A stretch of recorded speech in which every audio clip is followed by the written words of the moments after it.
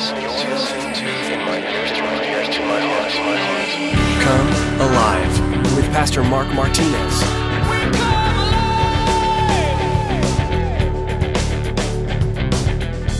After a long time of battling, be content to abide with the people of God, still shining for them as a lamp. As we get older, our desire needs to be that we're still going to be a lamp for the Lord, that we're going to be that light, that we're willing to, maybe we can't really get out there and get as physical as we used to, but we can do something. We can pray. We can support them by giving them verses or words of wisdom or words of knowledge, or using those gifts that the Holy Spirit gives you, enabling them to carry on those same divine enterprises that God has given to each of us.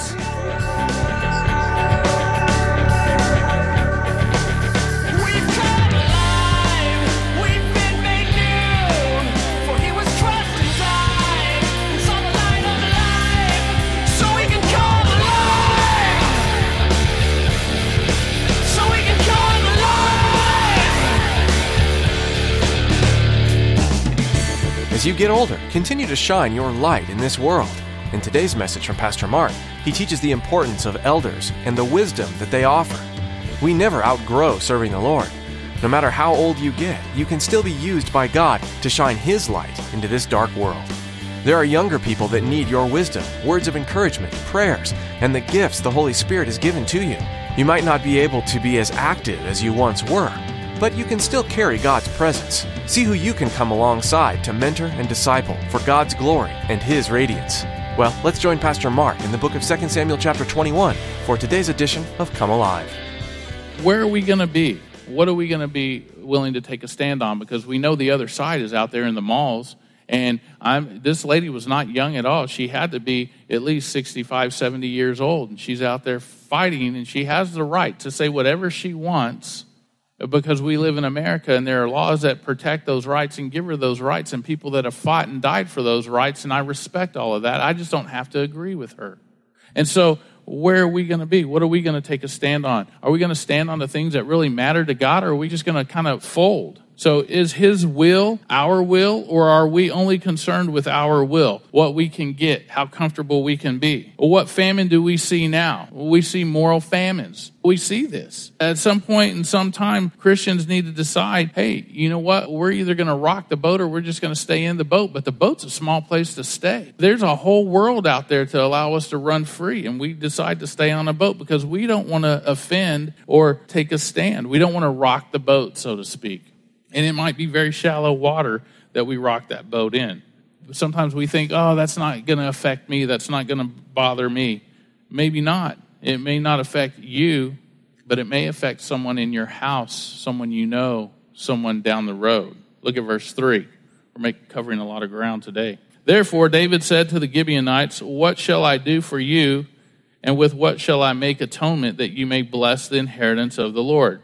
And the Gibeonites said to him, we will have no silver or gold from Saul or from his house, nor shall you kill any man in Israel for us. So he said, whatever you say, I will do for you. And then they answered the king, as for the man who consumed us and plotted against us, that we should be destroyed from remaining in any of the territories of Israel, let 7 men of his descendants be delivered to us, and we will hang them before the Lord in Gibeah of Saul, whom the Lord chose. And the king said, I will give them. Pretty harsh when you think about this. David's got to find 7 guys to hang, to pay the price because of another person's mistake. And you might say, well, man, what's up with that? Well, to right the wrong. He had to right the wrong that Saul had perpetrated upon the Gibeonites. The sacrifice to pay was 7 of Saul's grandsons. And so these guys came and they say, hey, doesn't your Bible say in Numbers, and if you think about this, you can write this down, Numbers 35:33, that whoever sheds blood, that no atonement can be made except for the blood who shed it. So, it reminds me, and it's funny how your worldly friend will quote the Bible to you when you blow it, right? Have you ever had that happen? I remember one time as a brand new Christian, I was doing something and a buddy of mine came up and said, hey, doesn't your Bible say not to do this? And I remember thinking, holy cow, it does. And I'm doing it. Oh, what is going on? And that's what's going on here. See, the whole world has us under a microscope, and it's funny how much they know that we're supposed to keep the rules, and that's fine. They need to. That's kind of like accountability. We need to understand that if somebody out in the world says that it's just as important. It could be God using them to say that. I mean, if God can use Balaam's donkey to talk, why can't he use your unsaved next door neighbor or that guy at work? So aren't you supposed to be this way or that way? Yet you don't. Ouch, that kind of hurts. So David says, whatever you want, man, we're going to do it for you. And not to please you, but to honor God. See, our motive needs to not to be to please the other guy, but to honor God. That's our ultimate goal, is to honor and glorify God in all that we do.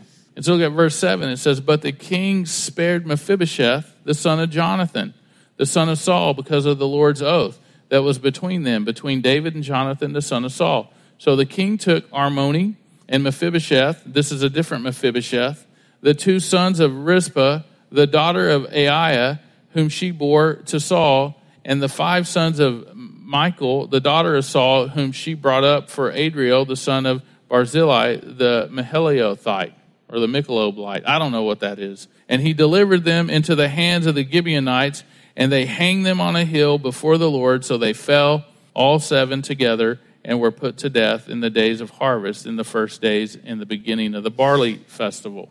So 7 here, as most of us know, 7 represents the number of completion. In this, we see the household of Saul being judged because of Saul's sin. And sin will always catch up. Let me just say that. Sin will always catch up to you. And it will always catch up to you, and it'll come to completion sooner or later. And so this isn't a real happy stuff here when you think about it. You're like, man, this is heavy-duty stuff. I mean, it's Sunday. I want to walk out of here being a little happier. But you're right, it's not happy, but it's holy. See, God is keeping a promise made a long time ago, and he's actually keeping his word. He does something that a lot of Christians don't do these days, is keep their word. Even the Pharisees didn't do it. They made all kinds of rules to get out of keeping their word. And so do we do that? Do we allow our yeses to be yes and our no's to be no?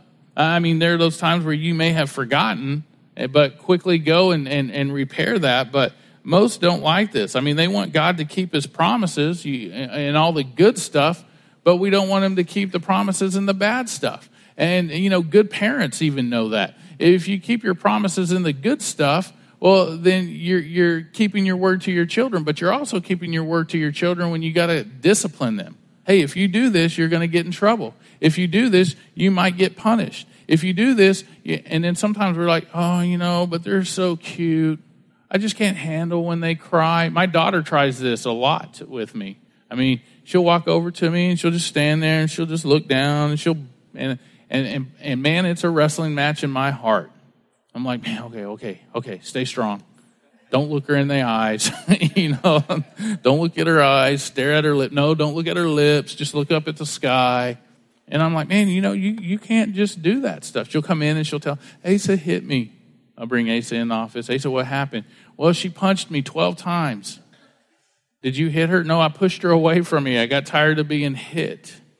And then she just stands there and you're just all like, don't look her in the eyes. And then Asa will look her in the eyes and go, it's okay, Elia. And I'm like, how does she have the power to do that? So I have to send her to her room and make her sit down. And then she cries and you're just like, oh, poor kid. She probably doesn't understand. She's young. And then you're like, wait a minute. When Asa was 5, we expected. And so, no, she gets to stay there. And yesterday, she just something as simple as she wanted me to buckle some skates. She had done something wrong. And I had to sit down and explain to her, hey, you didn't do something for me. I asked you to do something, so I honored your request and took your no as no, and now you need to take my no as no. And she didn't like that at all, but she understood, and later on she came back. She was like, hey, if I do something for you, will you buckle these skates for me? I'm like, no, you got to go to bed. And I wanted to buckle them. I wanted her to have a little fun before she had to go to sleep, but I had to keep that promise, that punishment promise.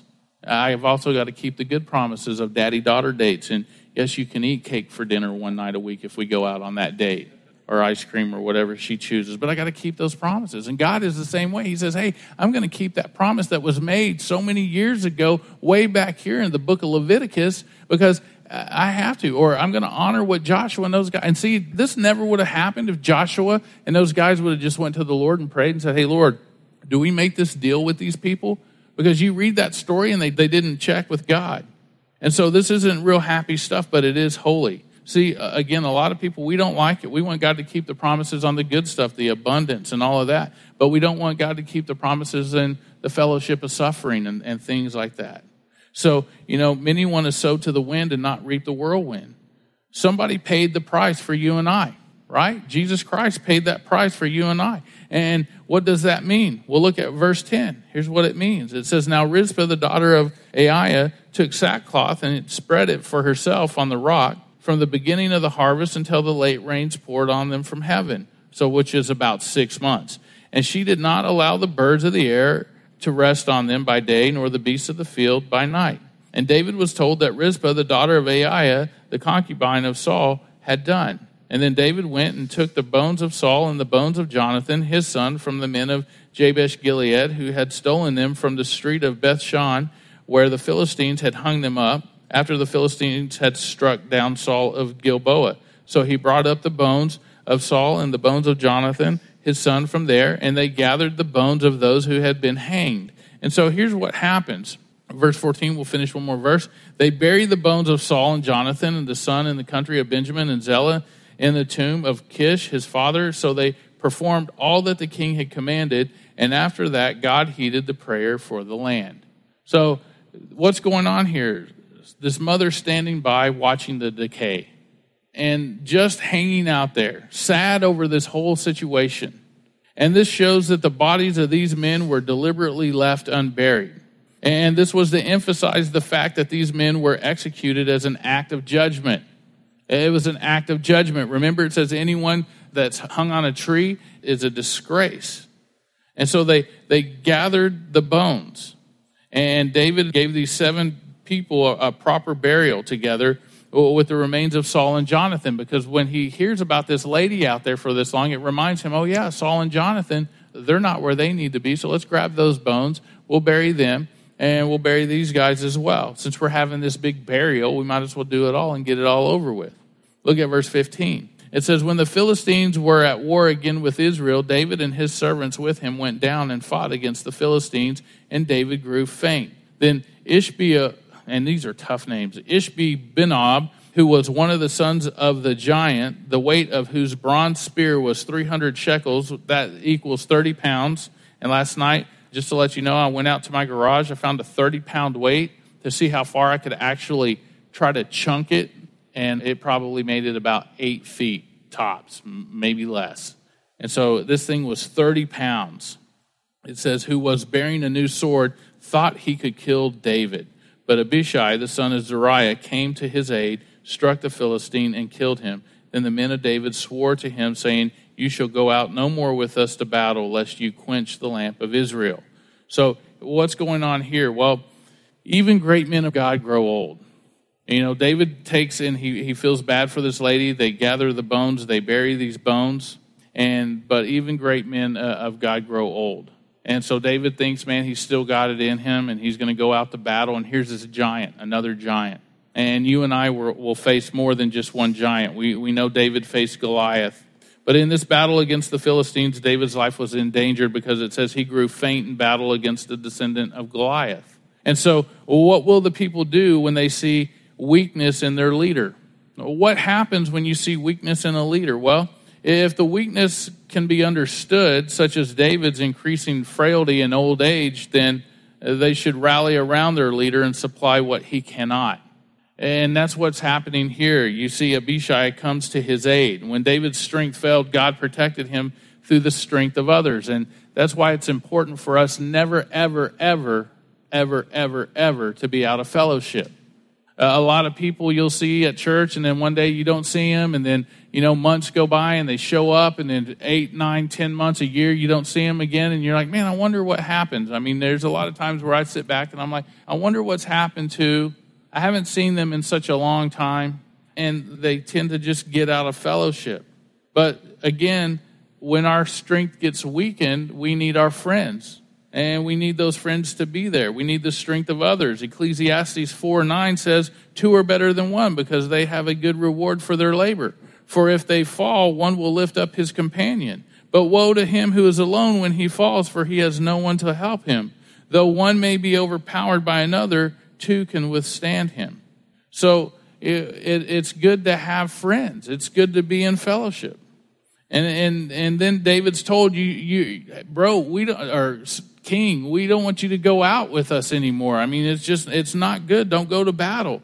In his advanced age, it was time for David to retire from the field of battle. And so his season as a warrior had passed. But that doesn't say that he gets to just sit and do nothing. There's other things that he can do. Look at verse 18. It says, now it happened afterward that there was again a battle with the Philistines at Gob. And then Sibbecai, the Hushathite, killed Zaph, who was one of the sons of the giant. Again, there was a war at Gob with the Philistines, where Elhanan, the son of Jer-oregim, the Bethlehemite, killed the brother of Goliath, the Gittite, and the shaft of whose spear was like a weaver's beam. Yet again there was war at Gath, where there was a man of great stature who had 6 fingers on each hand and 6 toes on each foot, 24 in number, and he was also born to the giant. I chuckle at that because the guy writing this probably was like sitting there like 6 fingers on each hand and each foot and started adding it up and going, whoa, that's 24 digits there. That guy could do math probably better than most. And so, and that's a real condition. We have a friend that, and some of you remember Isaac, that used to go to church here. He's recently moved back to New Mexico, but he used to tell us he had a relative or a couple of relatives that had been born with this condition, 6 fingers and 6 toes. And I'm like, man, and he's a tall dude already. And so usually you see this in very tall people. And so Jess and I would always call him a Philistine, and we wouldn't let him eat at our table. But I'm kidding. But he did live with us, and so we'd always have these interesting conversations because he'd have these relatives, and he's a tall kid. So, there is a story of somebody who had this condition, but they weren't very tall, so I don't know if it has to do with the height or anything. But this guy had 6 fingers on each hand and 6 toes on each foot. And commentators like Alan Clark can't resist to remind us that this is a really known phenomenon. So this isn't a solitary instance either. And I guess in 1649, that this is the young lady and a daughter of the emperor of Java had actually had this condition as well, but she wasn't a giant. So anyway, let's go back. It says, fell by the hand of his servants. Part of the idea that David is conquering enemies is now so it'd be better for Solomon in the future. So you see what's happening here? I think David learns a lesson that, hey, you know what? I had to pay for, something that Saul had done. And it was horrible that it came 40 years later. But what's that say to us is that, your sin will be found out. It doesn't matter. There's a season.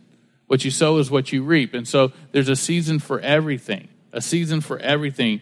And like we've said before, you plant watermelons. We just recently planted watermelons. Well, 2 days later, we didn't have watermelons. And you might say, well, why not? Well, it takes a little while. It takes about 90 days for that season to happen, for them to grow, to pop out of the ground, for them to be ready to go. So you'll see them within 90 days that you can possibly harvest them.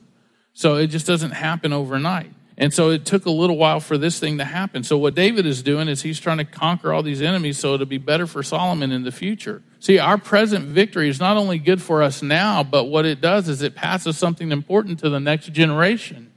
A lot of times we only concern ourselves with us. We don't worry about the next generation.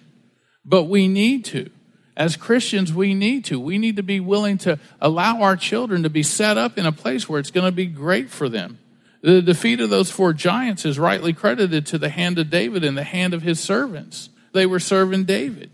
David had a role in this through his example, his guidance, and his influence. And you think about this. It was because somebody looked back. Because remember the first giant, Goliath? Everybody was just frozen going, there's no way. And this young boy goes down and defeats a giant. Well, there are going to be other giants in your life. We see that here.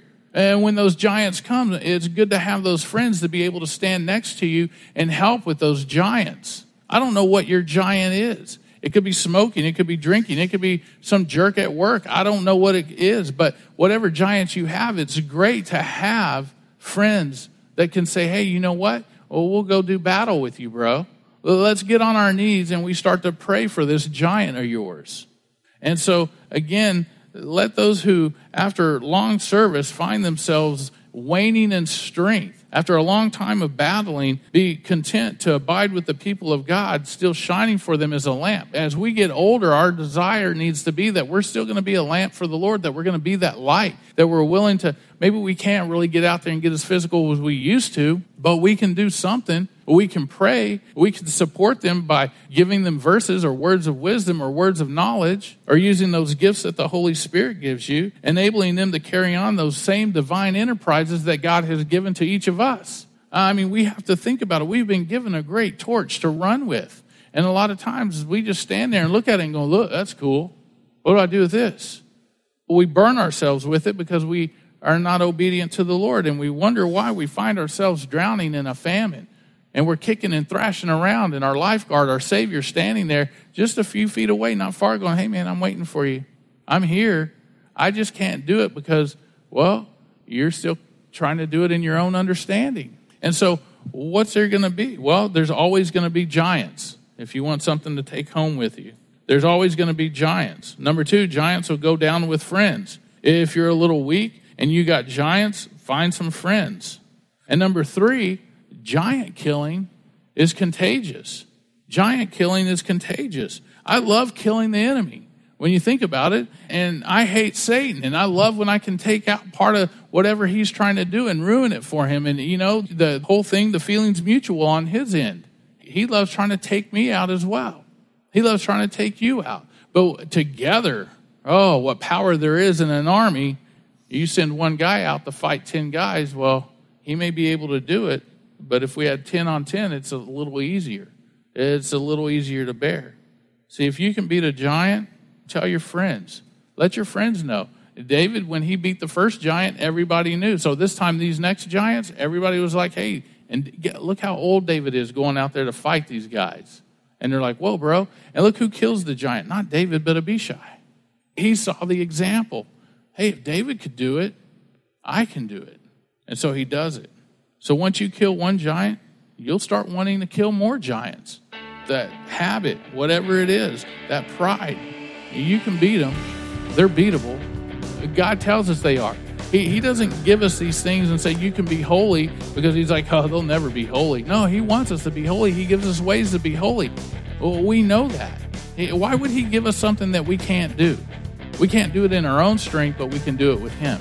And he wants us to rely on him as our Savior, the way the lifeguard had to wait for the energy to leave the big man so he could pull him safely to shore.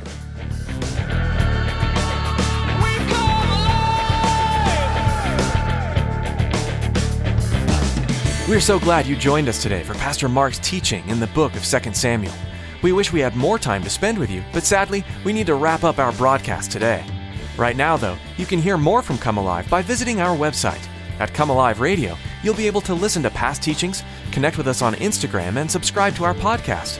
We'd love to meet you too, so consider yourself invited to our Sunday services at Calvary Chapel Katy. You can find out more at comealiveradio.com or give us a call at 281-391-5503. Be sure to let us know how we can be lifting you up in prayer. Before we end our time with you, Tracy has a request to share. Here at Come Alive, we want to make sure we're following God, not what other people around us are saying. With everything we do, we want to honor our Creator and point people to salvation. That's where you come in. We'd appreciate your prayers for Pastor Mark and all of us here at Come Alive. Would you lift us up to the Lord each time you listen to our program? Thank you for interceding on our behalf. Would you consider donating to Come Alive too? Any amount is helpful, and you can easily donate by texting 77977. That's 77977. Thank you so much for prayerfully considering this, and thanks for tuning in to Come Alive.